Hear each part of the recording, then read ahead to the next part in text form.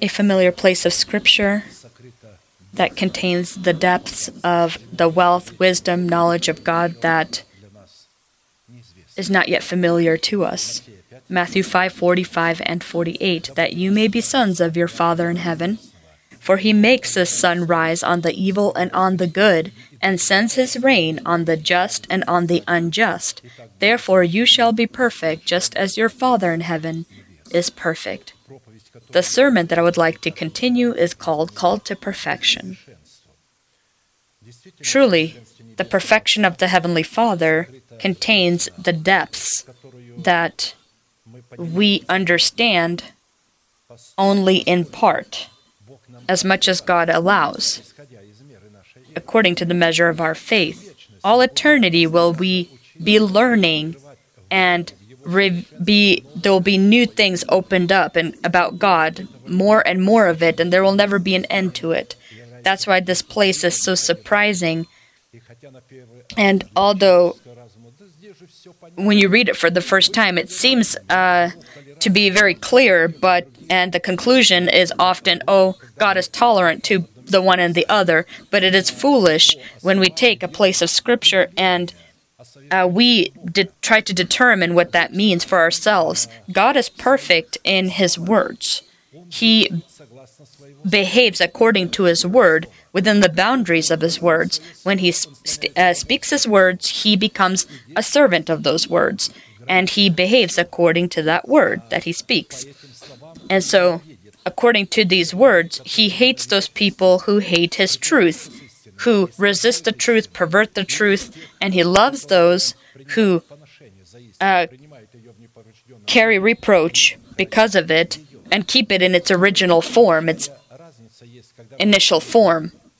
And so when you begin understanding the perfection of God and what perfection we're called to, if we were called to tolerance, we would not have the need to sanctify ourselves, to separate ourselves from people who do not want to do this. We would love everyone in general, but the Scriptures don't say to love everyone in general. It says to love one as God loves them, to be perfect, and to hate the other as God hates them, to be perfect, as He is. This commandment is the inheritance of the saints of all times, and the commandment is addressed by Christ strictly to His students. And so people who have been clothed into the mantle of a student, the mantle of a student is a mantle of a servant of the Lord, because a student in the ancient world was considered a servant in a good way, in the most positive form. Therefore, people who do not acknowledge over themselves the authority of a person that is sent by God have never had any part to the inheritance that is contained in this commandment, and it is doubtful that they will ever be able to. As it relates to fulfilling this commanding order to be vigilant over the Word of God within our heart, as God is vigilant over His spoken Word within the temple of our body, and He is vigilant over this word when it is in our heart in an undamaged way. If it's damaged, God won't be vigilant over that word. He's vigilant over the original form of His truth in undamaged form. And He is vigilant over it in His temple, that is in the Church of Jesus Christ, and in the individual person who has put the truth of the elementary teaching of Christ in his heart. And so just as God is vigilant over His word in the temple of our body, we also need to be vigilant over that same word that is concealed in our heart, so that it not be peddled with or damaged. Yes, we may fall, we may break this word, but that doesn't mean we damaged it. Because the righteous may fall 7 times but rise again. Why is he called righteous even if he falls? Because he never damaged that word. He never changed it. And so when the conscience judged him, he repented for his sins. He came back to God. The wicked, why is he wicked? Because the word of God that's in him, he has perverted it, he's changed it, he's damaged it to benefit himself, to benefit his tolerance. He doesn't want to separate from those people that the Scriptures describe as lawless and wicked. He does not want to separate from those people who abandon the churches and that forsook the truth and speak evil. And they say they're Christians. I'm sorry, all synagogues of Satan, they all state that they're holy, but the scriptures say that not all who call themselves a Jew are, in essence, a Jew. They lie. Because if they were truly people that were holy, then they would have paid the right price for it and would not have said, I have my own head. Why did they leave? Because they stated they have their own mind, their own head. And the place where the head should be Christ, they put their own head. They are apostle for themselves, teacher, whomever. And so they gather into synagogues, and they all have the same opinions or similar opinions, and they put the lead to be somebody who has no rights. He is just as almost like the President of America, pretty much has no rights. He just resounds the things that are told to him. The secret group that really is behind him really gives him the information, the dictation, and he resounds it. And so it's the same. This pastor, if the council, just like the Congress, needs to legitimize anything, this brotherly group council needs to legitimize anything, and then the pastor can talk about it. Instead of defending the flock and teaching them and showing them new pastures, he walks behind the flock instead of ahead of the flock. And when you walk behind the flocks, you are not the pastor. The sheep won't be able to move forward. They need someone that will go ahead of them and lead them. And this is a unique animal that needs a shepherd that walks ahead and not behind.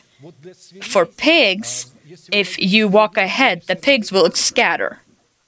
And so you need some sort of tool that would be able to force them to go in the way you want them to go.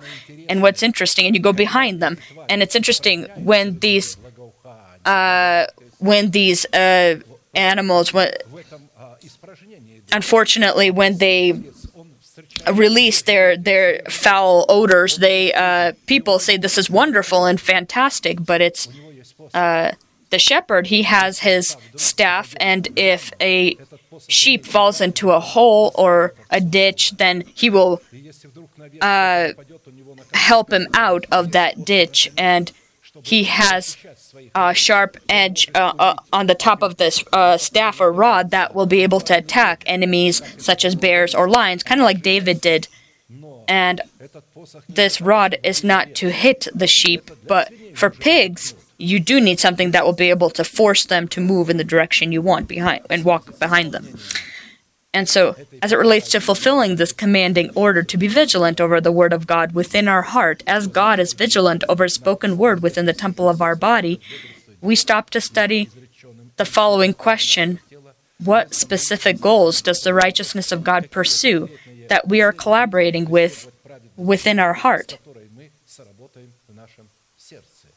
And in part, we've been studying the purpose of the righteousness of God within our heart, received by us in the 2 broken tablets of the covenant, where we, in the death of the Lord Jesus, died by the law for the law. In the death of the Lord Jesus Christ, we died by the law for the law, so that we can come out from the guard of the law, so that in the new tablets of the covenant, which is the resurrection of Christ, we can receive justification, because justification we receive in the resurrection of Christ. He died for our sins and rose for our justification, and we are risen not through in His death, but in His resurrection. We read, He bore us in His resurrection. And so we receive justification in the resurrection of Christ so that we can live for the one that died for us and resurrected, so that in this way we can obtain confirmation of our salvation in these new tablets of the covenant, which symbolize the resurrection of Christ, so that we can provide God with the proper foundation to give us the promise to be heirs of peace, not by the past law, but by the righteousness of faith, similar to how He gave this promise to Abraham or his seed.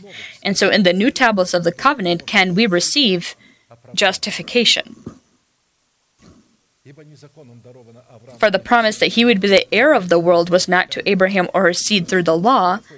What is the heir of the world? That is one that is righteous, and because of his righteousness he obtains peace with God. How? By the righteousness of faith. Therefore, the covenant of peace in the heart of a warrior in prayer is the result of the obedience of his faith to the faith of God that is spoken by his delegated ones. Faith of God is information that comes from his word. Faith is from hearing. Faith is not emotions, not feelings, and you don't need to try to find faith because of what you're feeling inside of yourself. Faith is literally obedience to God's words. And so information that comes from the preached word is God's faith. Our faith is obedience to that faith, the strict obedience of that faith.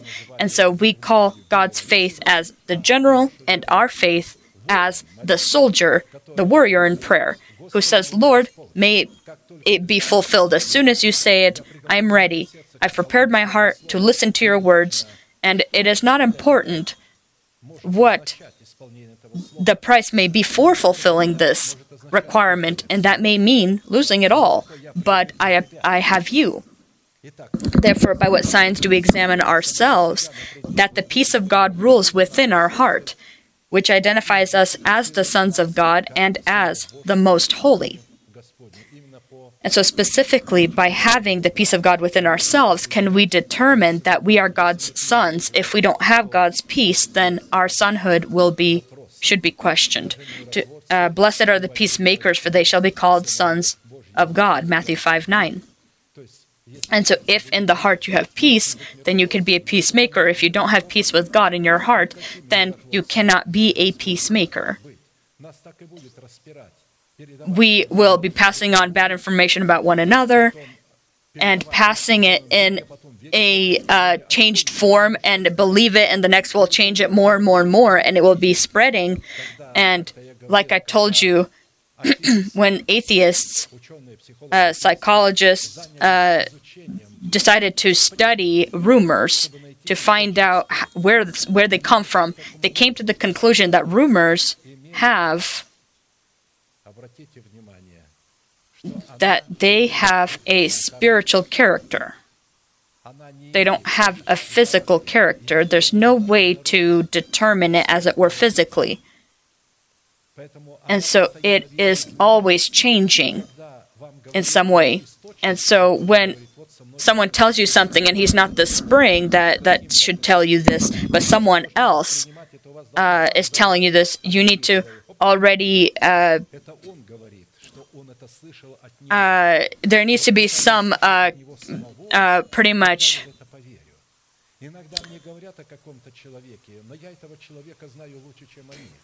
we need to be careful. So when someone's telling us something that's not the person, the one that did it or said the initial thing, we need to be careful to believe it in entirety when someone else is telling you something that someone else said or did. Because a person sometimes will add in their mind something about this information that he's saying, or come to a conclusion of his own.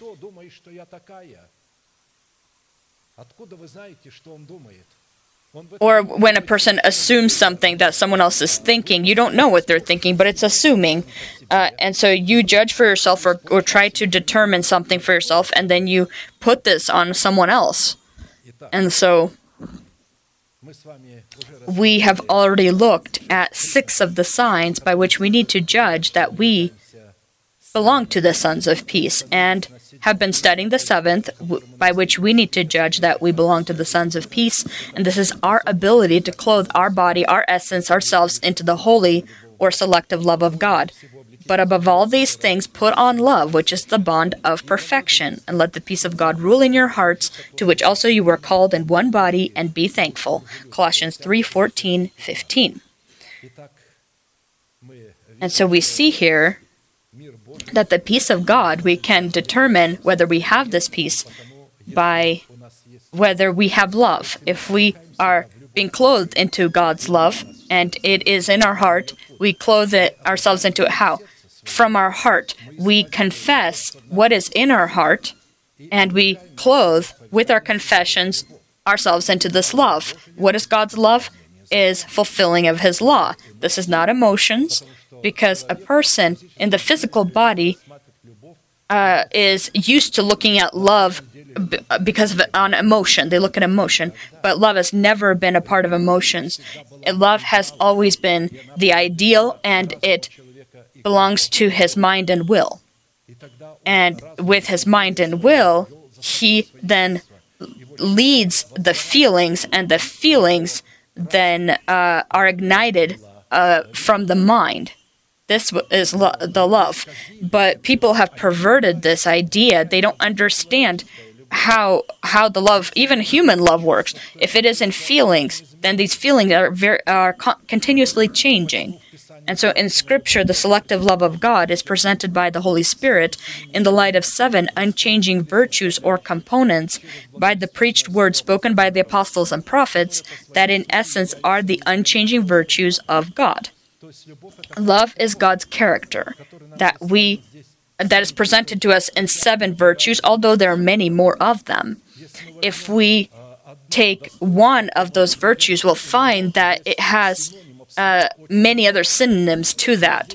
But we see 7 virtues that the heart of our Heavenly Father has: the heart of the Son of God and the heart of the Holy Spirit, the heart of a dove that is within the cleft of the rock, the heart of the good wife, the heart of the righteous one. This is virtue, knowledge, self-control, perseverance, godliness, brotherly kindness, and love. This is in 2 Peter 1, 2 through 8.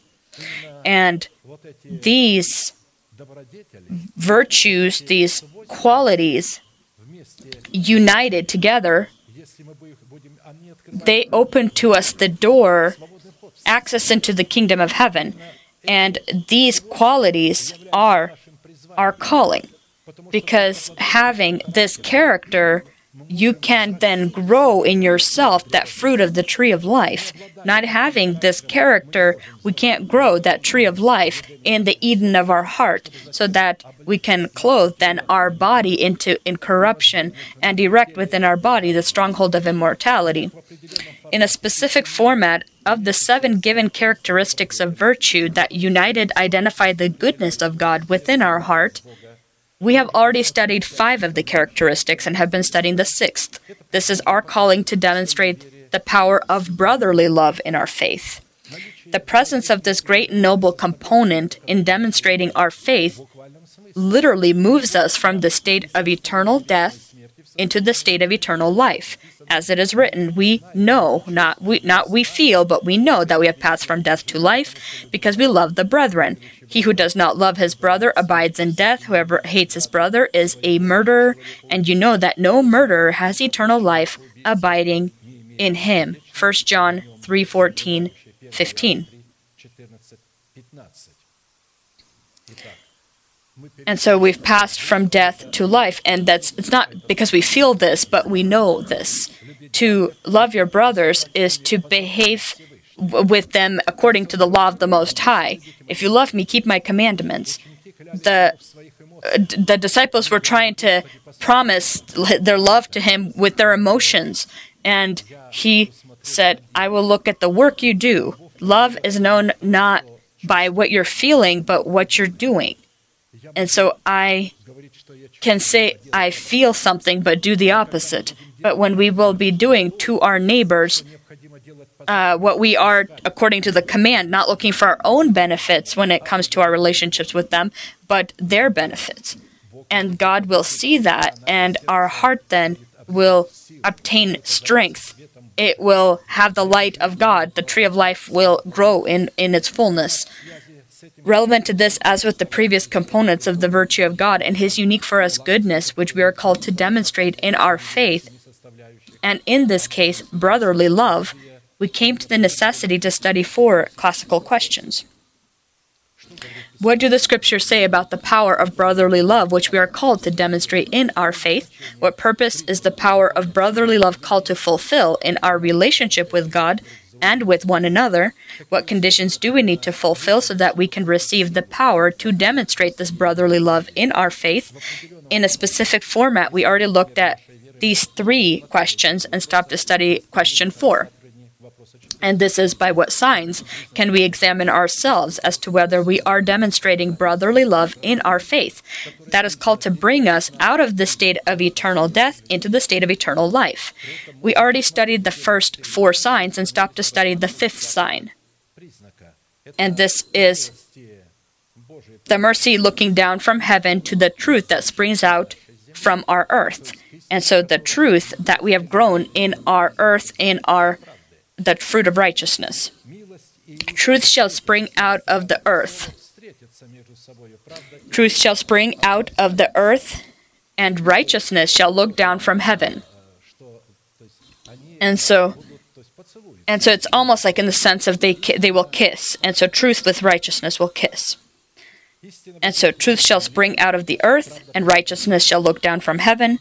Yes, the Lord will give what is good, and our land will yield its increase. Righteousness will go before him, and shall make his footsteps our pathway. Psalm 85, 11-13. In the given place, in the prayer of David, we see presented our ability to draw God's mercy upon us by collaborating with the truth that is grown within our heart into the fruits of righteousness. The mercy of God in the temple of our body is the 4th foundation of the 12 foundations of the wall of the Great Jerusalem, decorated with the precious stone emerald. We've noted that the word mercy is identified in Scripture in the qualities of the grace of God, and in literal terms means mercy is restoration, provision. And so this is restoration. It's the restoration of the relationship that was broken in the Garden of Eden. Provision, God provides to each one what he needs so that a person can grow in the faith. We're talking about growing in faith. The next is preparation, care, dedication, faithfulness, loyalty, goodness, consideration. According to these identifications, the mercy of God was called to take part in identifying and regulating the norms of a legitimate relationship that needs to be formed first between man and God, between man and other men, and between man and all of the world. With this, the presence of the mercy of God in one of the aspects of our life in no way is automatically a guarantee that it will be present in another aspect of our life. Just as conquering a city in the Canaanite land does not mean that you automatically conquer the entire country. Therefore, according to Scripture, for the mercy of God to be present in each aspect of our life, it needs to correspond to the demands of truth grown into the fruits of righteousness, upon which the mercy of God can come down or look down in the power of the life of God. In this way, specifically, the choice of a man and following that choice, decisions and actions will determine whether this person then becomes a vessel of wrath or a vessel of mercy, as it is written. What if God, wanting to show his wrath, if God was tolerant, he would not have wanted to show his wrath. Why does he want to show his wrath? Because he is just, and he wants to punish the lawlessness, and he wants to show his wrath for that reason. And to make his power known, endured with much long suffering the vessels of wrath prepared for destruction. Why did he endure with much long suffering? And the reason is that he might make known the riches of his glory on the vessels of mercy, which he had prepared beforehand for glory. Romans 9:22-23. Looking at the sovereign relations of a man with God, forming an atmosphere of truth in the heart, grown by us into the fruits of righteousness, that would be able to draw the mercy of God upon us. This is a mutual and everyday work that needs to happen between God and man. Because of this, it is necessary to remind ourselves of 4 classical questions by which we can examine ourselves and as to whether we are demonstrating the power of brotherly love in our faith, moving us from the state of death into the state of eternal life. These are identifying the essence of mercy in the moral character of God, the purpose that God pursues in his mercy, the price that turns God's mercy upon us. The price that we pay, or the condition that we fulfill, conditions that allows God, provides him the right basis to turn his mercy upon us, and the results that identified the mercy of God within our life. In the previous services, we already looked at the first 2 questions, and stopped to study the 3rd question. What price do we need to pay in order to grow within our heart from the seed of truth, the fruits of righteousness, so that the mercy of God would look down from heaven upon our essence, by which we can determine that we have the power of brotherly love within us. Since 4 of the components of the price were already subjects of our study, we will immediately turn to the 5th. 5th, to grow the seed of truth into the fruit of righteousness within our hearts, so that the mercy of God would look down from heaven into our essence. It is necessary not to boast about the flesh, but boast about the cross of the Lord Jesus Christ. And by this sign we can then judge or determine that we have brotherly love in our faith. But God forbid that I should boast except in the cross of our Lord Jesus Christ, by whom the world has been crucified to me, and I to the world. In what way can a person be crucified by the cross of our Lord Jesus Christ? Because he is in Jesus Christ. He needs to allow God to place him into Christ. If he is put into Christ, then he will die upon the cross for this world, and the world for him. And we know that to put yourself into Christ is to put yourself into that church that has the status of a good wife, that has the virtue of a narrow gate, because specifically the church is the gates of heaven. Only through her are you able to enter into the kingdom of heaven. It is the church that God has loved and gave his Son for her. The Son of God loved his church and gave himself for her. He didn't love the world. He loved his church and gave himself for her, washing her with pure waters by his word, so that she be holy and without blemish before him in love. And Apostle John, even when he writes that for God so loved the world that everyone who believes in him, then people are not reading it correctly because the translation wasn't very accurately done. For God so loved the world that everyone who believes in him would not perish but have everlasting life. If he would have loved the whole world, then the whole world would need to have been saved. Then why is only one who believes in him saved? The translation should have been more accurate in that God so loved each one who believes in this world, that this one who believes in the world would not perish but have everlasting life. Because that same John, if you look a little further down in the chapter, don't love the world or anything in the world, because everything that's in the world is the lust of the eyes, the lust of the flesh, and the pride of life. And so God cannot love the world where there's the lust of the eyes, lust of the flesh. The world is our enemy. We can't love the world that represents the kingdom of the Prince of Darkness. We love saints that God has found in this world.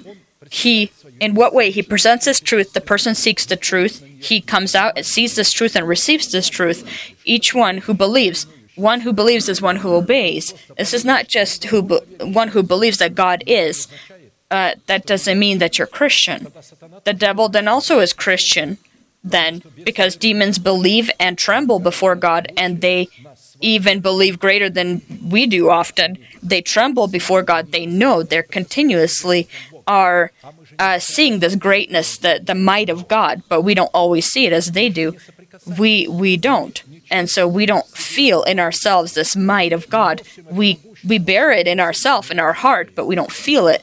And so we don't have that trembling. But demons, they believe and tremble. When he was talking about a person that faith without works is dead.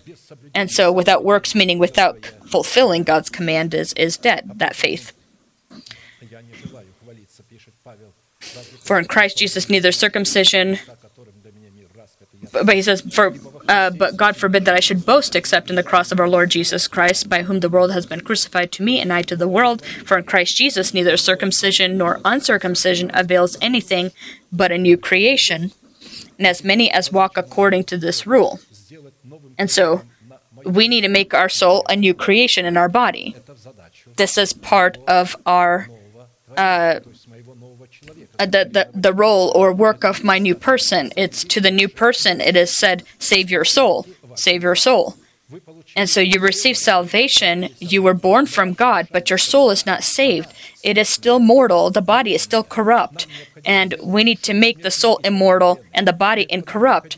And this is our calling, to make our soul immortal and our body incorrupt. And that means you need to cast off the old man with his deeds, renew your mind with the spirit of your mind, and then after that, with this renewed mind, you begin the process of clothing yourself into your new person, into the resurrection of Christ. Clothe yourself. Confess, proclaim that not existent a stronghold of life in your body as existing. And so the scriptures say, as many as walk according to this rule, they proclaim the not existent stronghold of incorruption in their body existent and live with this. Peace and mercy be upon them and upon the Israel of God. Galatians 6:14-16. Typically, we boast about what we trust in. Therefore, refusing to boast about the abilities of our mind, our gifts, or our achievements is refusing to trust in the flesh.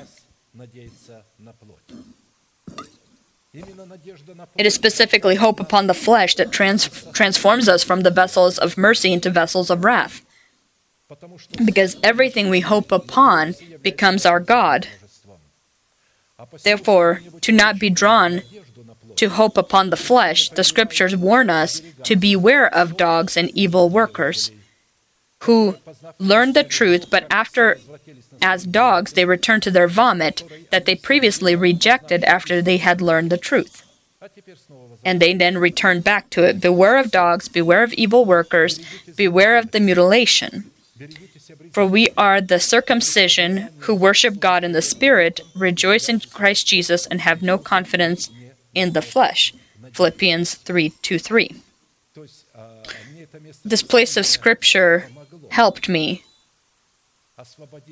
free the territory of the house of prayer from dogs and cats, because before this time, when we purchased this building, this was a park, and they would take their cats and dogs. The entire area would bring their cats and dogs to this area. And when we bought this building, I filed a lawsuit so that they allow me to make this territory not allowed for cats and dogs. And so those that are, they told me, bring proof according to Scripture that your conscience, this will be against your conscience somehow, this that there not be dogs or cats on the property. And so I brought one of the places, and one was beware of dogs. And there were two Pentecostal pastors that were there too, who bring their dogs and cats.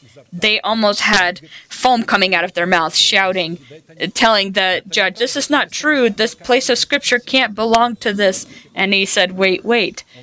He says, beware of dogs, it says, and this is then a violation.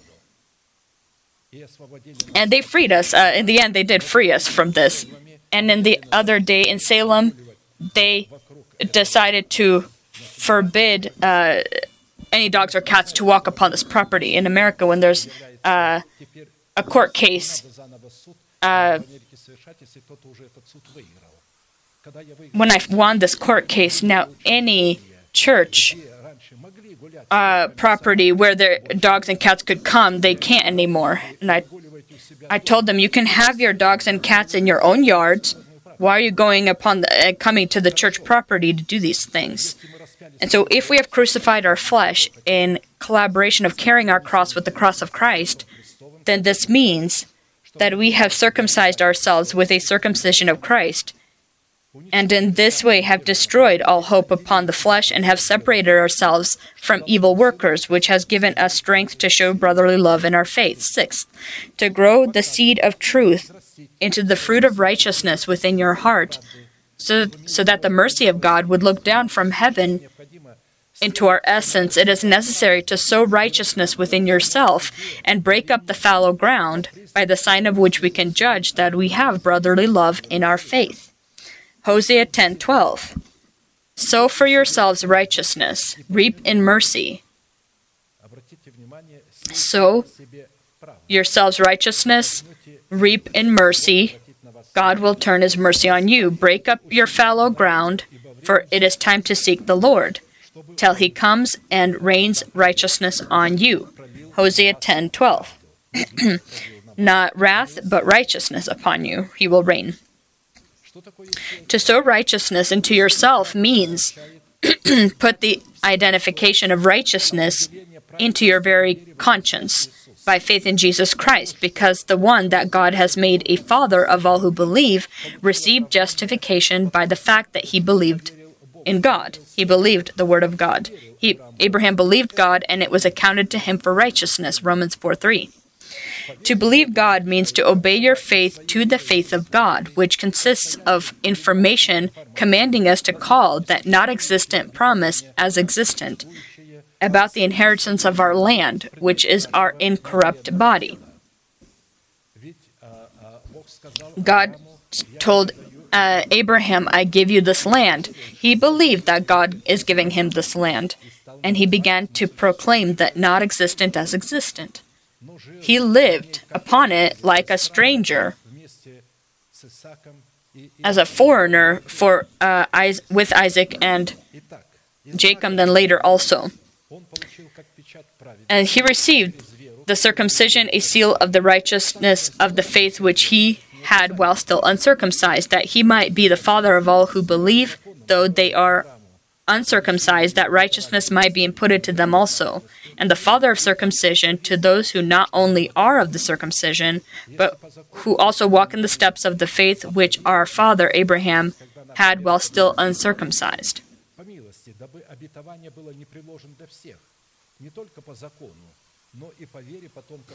For the promise that he would be the heir of the world was not to Abraham or to his seed through the law, but through the righteousness of faith. And so to be heir of peace in your relationship with God is to be heir of the broken up fallow ground, or a new body where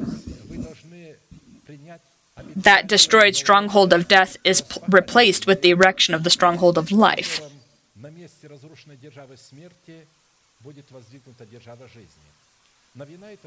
The breakup of the fallow ground is first of all the breaking up of and preparing the ground for sowing, which has never been used for sowing in the past, which points to those areas of our essence that belong to us by right of inheritance, but is not yet within our possession or under our control. Or more accurately, those aspects of our life that the salvation of God has not yet expanded to, which is called to come in and capture all aspects of our life, as we talked about in the beginning, upon our soul and our body. Therefore, breaking up the fallow ground is the ground of those areas of our life that have not yet experienced the mercy of God, but is fully ready for it to receive into herself the seed of the mercy of God in the seed of salvation. Breaking up such fallow ground that is ready to receive the seed of mercy indicates building of your body into the temple of the Holy Spirit. The body into the temple of the Holy Spirit. First, such building of ourselves is connected to time, where we receive the ability to call upon God. Because until this time, until we have built our body into the temple of the Holy Spirit, we don't have the right to call upon God.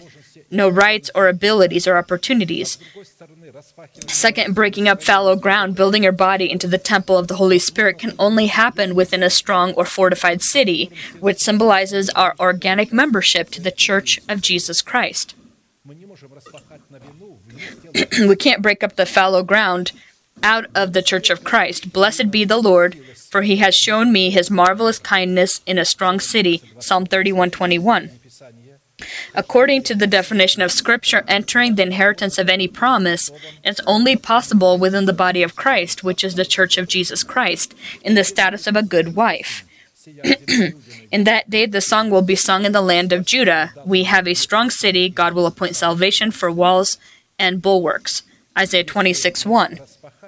If we have broken up such fallow ground, that's building your body into the temple of the Holy Spirit, and have in this way received the right to the power to call upon God in a strong city representing the symbol of the chosen by God remnant, it is by this sign that we are able to judge that we have the power of brotherly love in our faith.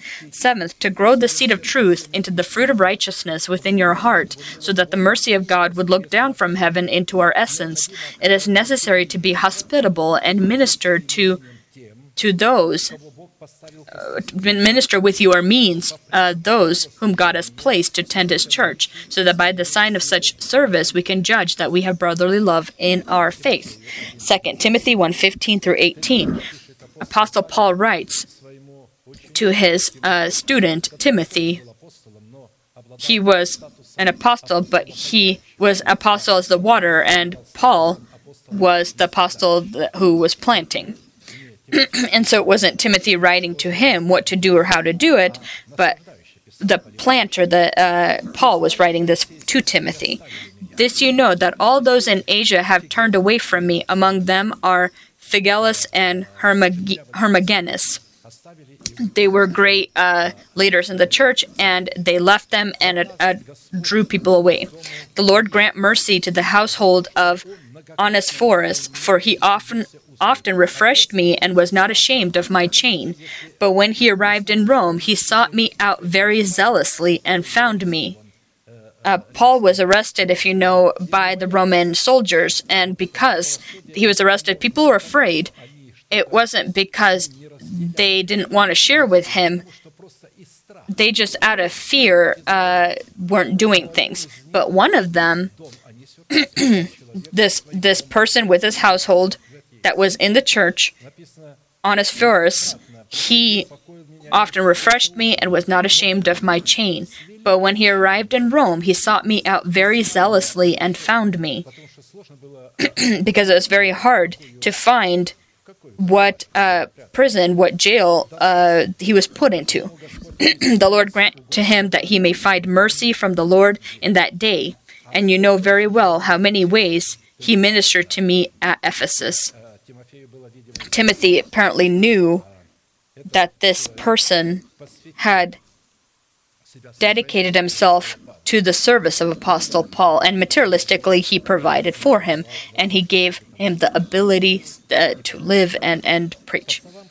2 Timothy 1:15 through 18. Per the words of Christ, people that are able to refresh the messengers of God, obeying their faith to the faith of God, which are the spoken words of the messengers of God, and minister to them with their means, will receive the same reward as these messengers. He who receives you receives me, and he who receives me receives him who sent me. He who receives a prophet in the name of a prophet shall receive a prophet's reward. And he who receives a righteous man in the name of a righteous man shall receive a righteous man's reward. And whoever gives one of these little ones only a cup of cold water in the name of a disciple, assuredly I say to you, he shall by no means lose his reward. Matthew 10:40 through 42. And so it's not just salvation, a person is promised even the same reward. And so apostles preach, and thousands listen, and those who listen, they will receive the same reward, because God has given this apostle, not because he wanted to put him over everybody else, or that he's an exception to everyone else. He lifted him up so that the multitude of his children would be able to know the truth. God has no other way. He finds his person, he prepares him from the day of his birth, and he places him upon the path, upon the way, so he represent him, be his lips, present his revelations. If we have such mutual bonds of love for the delegated people of God, then by this sign we are able to conclude that we have the power of brotherly love in our faith. Fourth question, by what signs do we judge that the mercy of God looks down from heaven upon the truth grown by us in our heart, into the fruits of righteousness, by the collaboration of which we can judge that we are demonstrating the power of brotherly love in our faith that moves us from the state of eternal death into the state of eternal life.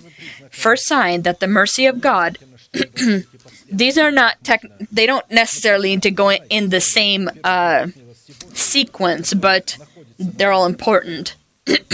First sign that the mercy of God is over our tent is finding life, righteousness, and honor in the temple of our body, by the presence of which we can judge that we are demonstrating the power of brotherly love in our faith.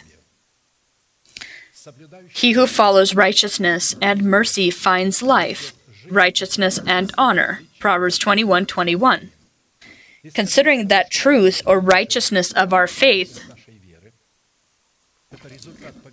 is the result of the obedience of our faith to the faith of God, spoken by the mouth of the messengers of God. We conclude to follow righteousness and mercy is to obey your faith to the faith of God, spoken by the mouth of the messengers of God. The obedience of our faith to the faith of God, spoken by the delegated of God, we discover the fruit of life, the fruit of righteousness, and the fruit of honor, consisting in the fruit of holiness within the temple of our body.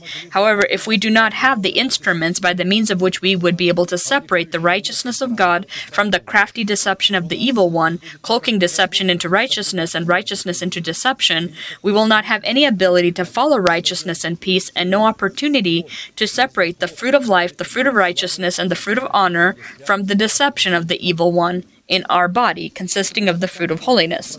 Considering that righteousness is the product of truth, identifying the life of God and His glory within the soil of our heart, we will in short remember what is and what purpose does truth and righteousness fulfill. What is the price for abiding in truth and righteousness? How do we keep ourselves in truth and righteousness? And what results? Because truth will bear righteousness. You can't have righteousness if you don't have truth. And what results follow from knowing truth and righteousness. Righteousness as a product of truth is identified in man, where God does not input or count sin to this man if there is no deceit in his spirit. Psalm 32, 1 through 2. A psalm of David, a contemplation. Blessed is he whose transgression is forgiven, whose sin is covered. Blessed is the man to whom the Lord does not input iniquity, and in whose spirit there is no deceit. And so the Holy Spirit shows through David in what way a person becomes righteous, to know what righteousness is. It's not something abstract. Righteousness is the atmosphere, state, and program that can be within a programmable system, and the programmable system within our body for this righteousness is our new person, the sacred person, upon the condition that he's grown into full measure of growth in Christ. You can't give an infant that this program start working in him. In an infant, it won't work. Only when this infant that is stumbling, being attracted by various winds of doctrine, as we know, that on the internet, the expanses of the internet is looking for who says what, then when a person leaves these things, he finds out whom God has sent and who God wants him to follow, the teaching, then his transgressions will be forgiven and sins are covered, because specifically this person can, the person that he will then follow can release those sins. If a person completed courses and received a degree of any kind, he can't release the sins of anyone. I remember how the Episcopals used to complain, saying, look what he's doing, he's forgiving sins. They did not allow themselves to do this. They never, ever allowed themselves to do this. And when they heard how I proclaimed, may the Lord forgive you, may He look upon you with His great face, may He release your sins, and your sins are released. They're thrown into hell after this. When I said these things, and people were repeating these things, these people would become horrified, and I became horrified from the ignorance that they had. What is going to happen? How will these people receive forgiveness then? Even until today, people come secretly from these other churches to receive forgiveness of sin, to confess. And I say, why don't you go to your own pastor? Well, they say, first, we don't even have this. But even if I do confess to him, he won't release these sins or forgive it. He will present our sins before the brotherly council, and they will then discuss this publicly, and for the sin they will disqualify me, and then they will receive me back one day when they receive a prophecy. There's nothing I can prove. When God says a person repents, God immediately, when a person confesses his sins, God immediately in that very moment, He justifies him. He can do this only through having the person, having an apostle. And so they say we don't have this. They listen secretly, and that's why they come here to receive forgiveness of sin. but not all come, only some. But what about the rest? The rest, they're marching into hell, or they're going to hell. They're marching that way because their sins aren't forgiven. They're sinning and sinning, but the sins are not forgiven. They pray, they fast, and they trust. They feel, oh, it's good. I've asked many of these kinds of people, how do you know that God has forgiven you? Well, I fast much, I pray much, and finally I feel better. Well, this is against Scripture. We know in whom we've believed. Do not we feel in whom we believe? We know that we have passed from death to life. We don't feel this. We know this. But they feel. And suddenly this feeling leaves and they panic again. And they say constantly, Lord, forgive, forgive, forgive. And they say, thank you, Lord, forgive me and thank you, forgive me and thank you. And I was...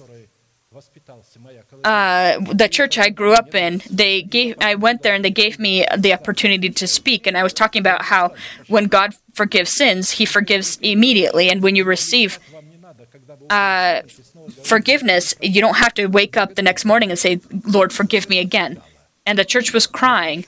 And the unhappy pastor came up to the stage and said, brothers and sisters, well, this is not just.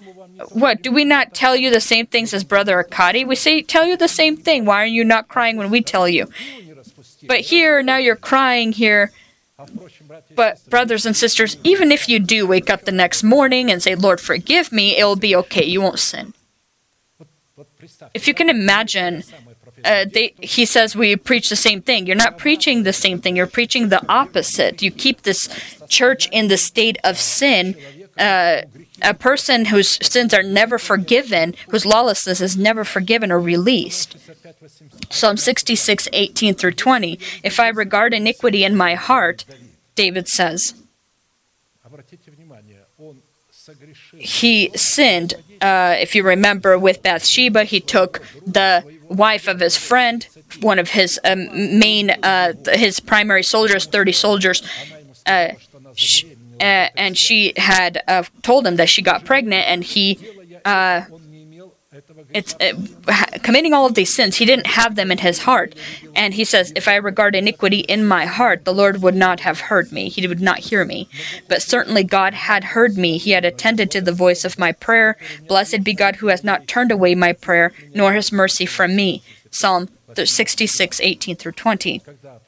When Prophet Nathan came and told him the parable, you know, one person in your kingdom, he had a lot of sheep, he has a lot of flocks, and next to him was a poor person who had just one lamb. And as he has one lamb, he only keeps her in his house, not somewhere else. They eat together, they drink, and they sleep in one place together. And then he came and visited the one that had many flocks, and so instead of slaughtering one of his own, he took the one lamb that this person had and killed it. David was so angry. Where is that person? Death to him. And Nathan says, it's you. And suddenly the Holy Spirit showed him what he did. He immediately lowered his face and said, I do need to die. And Nathan said, you won't die because God has taken the sin away from you. If you can imagine for yourself, these people still can't take the sin away from David. People who attract the wicked one who left the church, who he was saying, oh, well, you're always preaching about this sinner, and this Abraham, whom is an idol worshiper, is what they said. They don't forgive Abraham that he came out of idol worshipping that his family was in. They still consider Abraham an idol worshiper, David as a fornicator, and all kinds of things. And so this is how they want to look at it. That's how they look at these people. But I repeat that if David would not have abided in and would not have brought his prayer in truth and righteousness, the sin did not come from his heart, it came from outside. And so if David would not have abided in and would not have brought his prayer in truth and righteousness, he would not have had any right or any grounds upon which God would hear him in his resistance against these enemies, the personified flesh, personified sin, personified death. So that in our prayer battle with our personal flesh, which is supported by personified sin and personified death, we could be heard by God. It is necessary for us to abide in the truth and in righteousness. Although we can abide in truth and righteousness, we can still sin, and when we sin, we remain righteous. We fall, we can rise again. The wicked, when he falls, he doesn't rise again. Why? Because the sin came from his heart. He has perverted the truth in his heart. He did not acknowledge the forgiveness of God that God gave David. He did not acknowledge in Abraham, the father of all who believe, calling him an idol worshiper instead. He does not acknowledge that these righteous people, even though they sinned, they remained righteous. Why? Because their heart didn't have this. We try to do the things that are in our heart and it doesn't work out. We again and again fall into the same sins, and we are disappointed, saying, Lord, that's it. I've done this more than once. I can't be forgiven anymore. But if a person, after committing a sin, he feels bad for what he's done, and he is suffering, that means he is righteous. The sin that he's committed, it didn't come from his heart. It came from out of him. And so, rise, rise, and rise again. Go to God.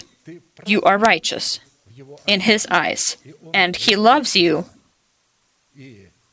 and he will not condemn you for that sin, because he takes away that fault, that sin, because the sin didn't come from the heart.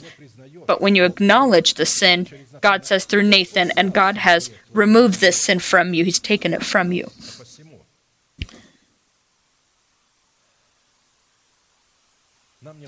It is necessary for us to study what was it that allowed him to be so confident and so bold. How was he able to have this virtue, dignity in him, and this boldness? What do we also need to do from our side to have such stability and such a fight in ourselves, as well as David did, to answer these questions, so that we can subjugate the old nature within our body, the personified sin and personified death? We will look at that, the first question, to be able to receive some of these answers. First, what or who is truth and righteousness in essence as well as identification, and what purpose does truth and righteousness fulfill? That abides in our heart. Because truth, it bears righteousness, it produces righteousness. And I repeat that to immediately identify these two terms, the words truth and righteousness, and not look at them as the same thing, but as two similar things, but they're not the same things. Righteousness comes from the truth, since truth produces itself in righteousness as a father produces himself in his son, or as the seed produces itself in the fruit. We conclude that truth identifies the state of our heart when we receive the truth about salvation, and when we grow then the fruit of salvation. And we can receive this truth only when the soil of our soil is cleansed from dead works. Only then can the truth be planted there, the elementary teaching of Christ. Why do people not have truth in the heart? Because it wasn't preached to them how to cleanse their conscience from dead works. It's the opposite, that telling them that these dead works are not dead works, but actually good works, and that you need to continue doing them. Any good work that comes from the flesh is evil. At the same time, righteousness demonstrates itself in justice. This is the seed of truth that is grown into the fruits of righteousness. According to this place of Scripture that's following, the truth that is an action, or the result of what truth produces, we see in the books of David that he reigned over all Israel, and David administered judgment and justice to all people. 2 Samuel 8:15. For David to be able to perform this justice and judgment over all his nation, he needed to have in himself a specific form of resistance, the truth in him, and this was obtained not genetically, which he was able to inherit from his fathers, but the genetic inheritance that he inherited from the line of Abraham, whom God made the father of all those who believe, that are in circumcision and out of circumcision as well, because specifically the work of justice can come only from the heart of a person, and from the heart of a person where the truth has become the atmosphere of righteousness. So the kind of heart you have is what you will be doing or producing. For from within, out of the heart of a man, proceeds evil thoughts, adulteries, fornications, murders, thefts, covetousness, wickedness, deceit, lewdness, an evil eye, blasphemy, pride, foolishness. All these evil things come from within and defile a man. Mark 7:21-23, Matthew 12:34. Brood of vipers, how can you, being evil, speak good things? For out of the abundance of the heart the mouth speaks. And so Jesus more than once used these words against the elite of the time that stated that they and so these words that he would address to them, he told them they were broods of vipers, and they were not able to understand the words of Jesus. They resisted the words of Christ and were not able to receive the words of Christ. And even when they received it as an offense against them.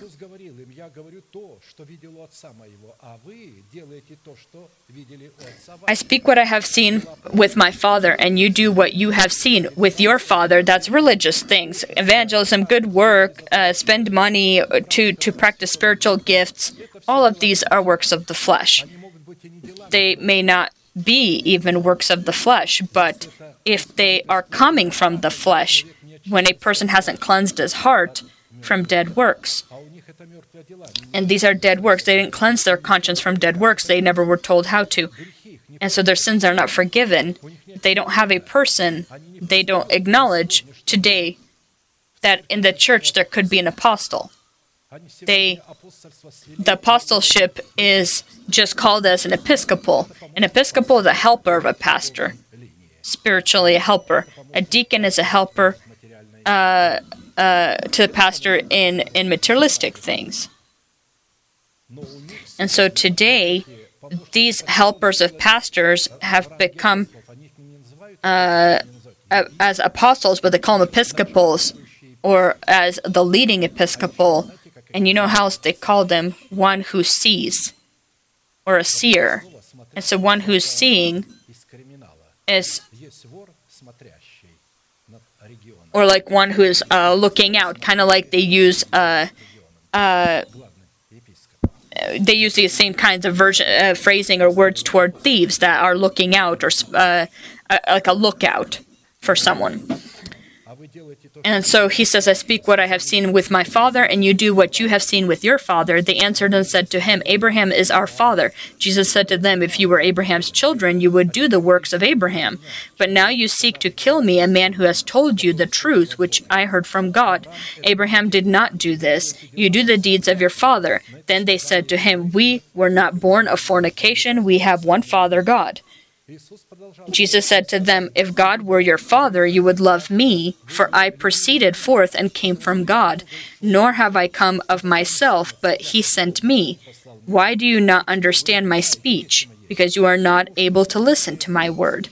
You are of your father the devil, and the desires, because they were deaf to hear what he was saying, and they were deaf because your father's the devil, he says, and the desires of your father you want to do. He was a murderer from the beginning and does not stand in the truth, because there is no truth in him. When he speaks a lie, he speaks from his own resources, for he is a liar and the father of it.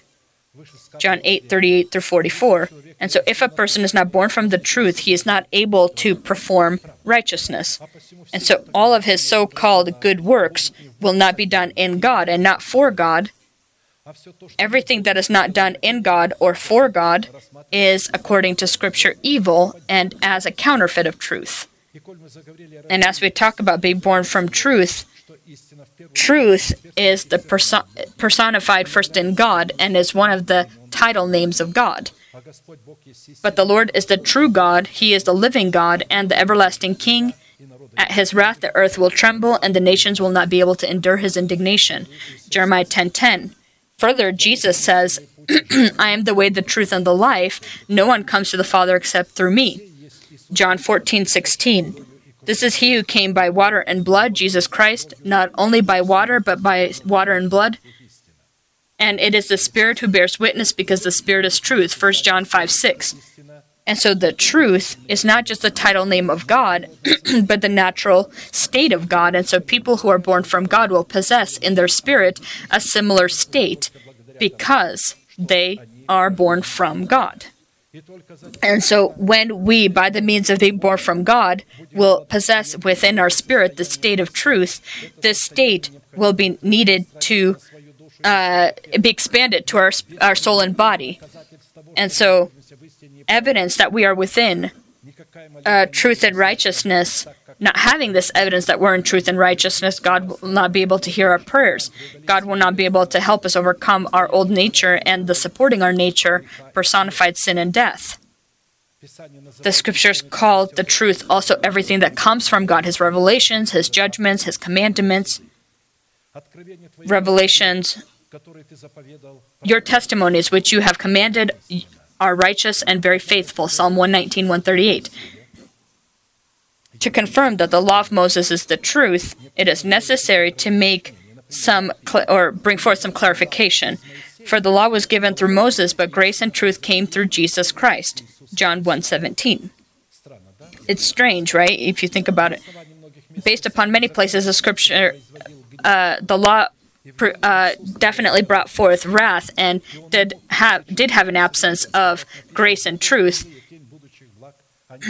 For the law, having a shadow of good things to come and not the very image of the things, can neither with these same sacrifices which they offer continually year by year make those who approach perfect. Hebrews 10:1. And so although the law did not have grace and truth, it was present in its shadows and examples, its images. So let no one judge you in food or in drink, or regarding a festival or a new moon or Sabbath, which are a shadow of things to come, but the substances of Christ. Colossians 2:16-17. Although the law promoted wrath, it in its offerings and feasts, it pointed to Christ and His relationship with the church. And so what was covered in the shadows and the law would become our own. God sent His Son, Jesus Christ, so that He can deliver us from the oath of the law. And so that the inheritance that is contained in these shadows and laws would become ours. Christ has redeemed us from the curse of the law, having become a curse for us, for it is written, cursed is everyone who hangs on a tree, that the blessing of Abraham might come upon the Gentiles in Christ Jesus, that we might receive the promise of the Spirit through faith. Galatians 3:13-14. We will remember that we can receive this when we cleanse our conscience from dead works. There's not a person that can forgive sins or have power to forgive sins. If you don't have such a person, your conscience will not be clean and your sins won't be forgiven. You will continue to look at our relatives and send them, bury them, our relatives, our close ones, and think they're going to heaven when they're not. We received it. And the reason is you receive the truth into your heart that's damaged. You don't receive it in the order of the kingdom of heaven. In every church, there needs to be a person, one person, who represents the authority of Christ, who has the right to forgive sins. And so when you have such a church and when your sins are forgiven, then you can forgive sins. But if there's damaged truth, then this truth will not work. This forgiveness will not work. If a person is elected by a majority vote, it won't work. If a person is placed himself, it still won't work.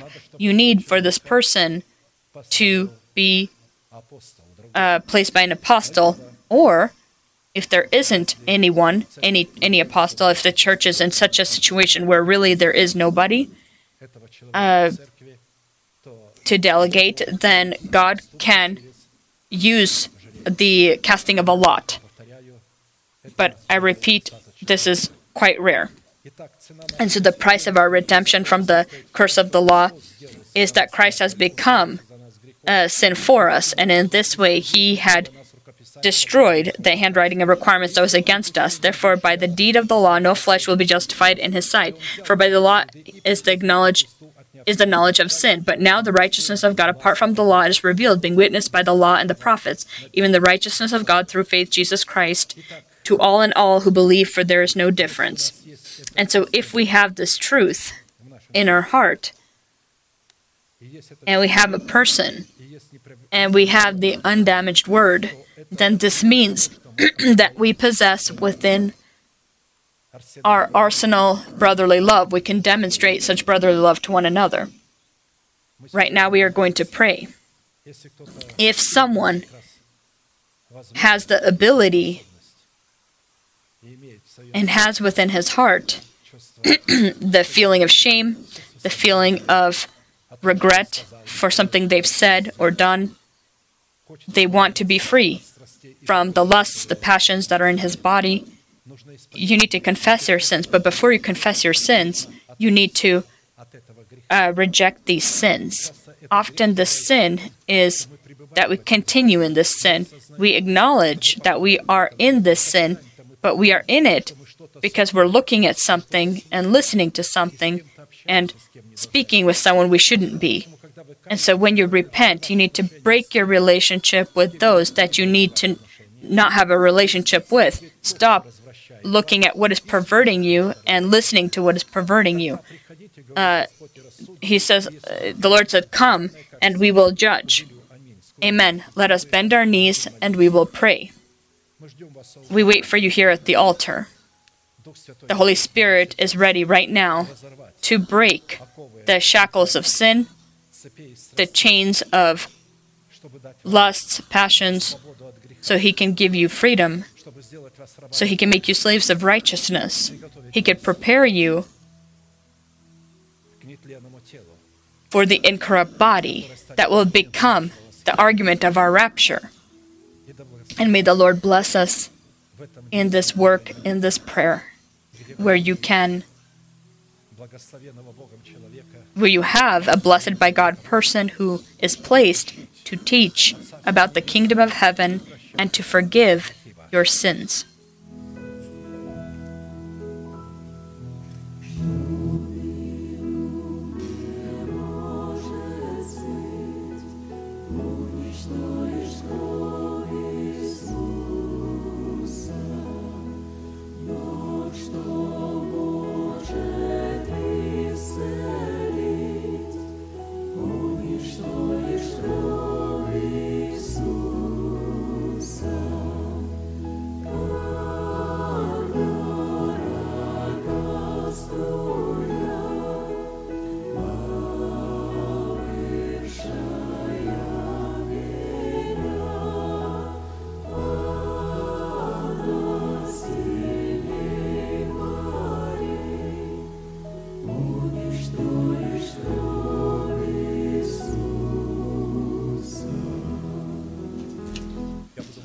I will be praying your prayer, and I ask you to deeply believe, trust yourself, trust God, that He loves you, that He has pity on you. He hates the sin that's in you just as you hate it. And He can free you because of your confessions, the confession that you proclaim that's in your heart. Close your eyes, lift your hands to God, a sign that your hands are without wrath or doubt, that you have forgiven all those who offended you, and that God is ready, because you forgave those who offended you, to forgive you also. Pray together with me. Heavenly Father, in the name of Jesus Christ, I again and again come to you with my sin that I hate. and that keeps me in these chains. I ask you, break these chains of sin. Lead me out to freedom so that I can breathe your atmosphere. I want to be a slave of righteousness. Show me mercy. Heal my wounds. Wash me with the blood of your Son. All my sins that I have confessed before your face, I accept, according to your words, my forgiveness, my justification, my healing, my restoration. And right now, before heaven and hell, I want to proclaim, and I want to confess with my mouth that in accordance to your words, I am washed, I am cleansed, I am healed, I am restored, I am justified, and I am saved. Your sins are forgiven, and your trespasses in the name of Jesus Christ. May He look upon you, may He bless you, and look upon you with His great face, and show you mercy, and give you peace. May thousands and 10,000s attempt to come near you, but they won't touch you. May upon you the blessings of the ancient mountains and everlasting hills be on you, and may the blessing of Abraham, Isaac, and Jacob be on you. Through Jesus Christ, may this be upon you and your children, and be fulfilled upon you. And the nation shall say, Amen.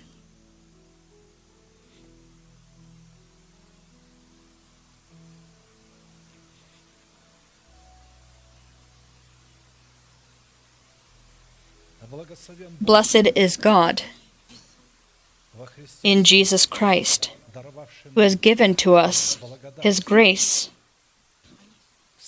to rise after falling. All of us, including myself, fall much. But God still allows you to be on this place. That means that you rose again. And right now, God rose you again. And although you may feel something, you need to know that God justified you.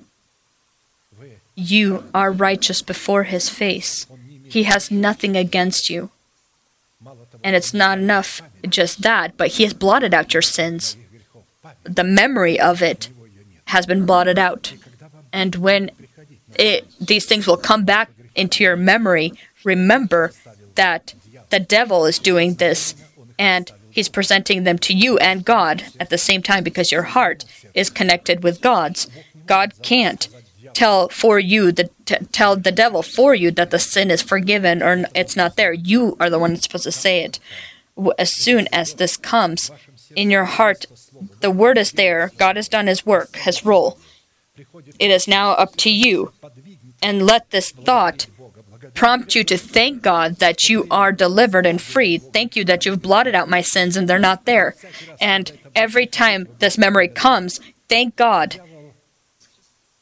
The devil is not as stupid as you may think. He is very tricky, and he sees that he reminds you of this, and you keep thanking God. And he will stop, because if he sees you continually thank God every time he reminds you, he'll stop. And so thank God for what He's done for you. And when you thank Him continuously, then these thoughts will stop coming.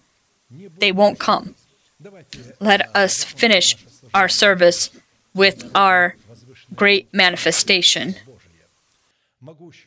Now to Him who is able to keep you from stumbling and to present you faultless before the presence of His glory with exceeding joy, to God our Savior, who alone is wise, be glory and majesty, dominion and power, both now and forever.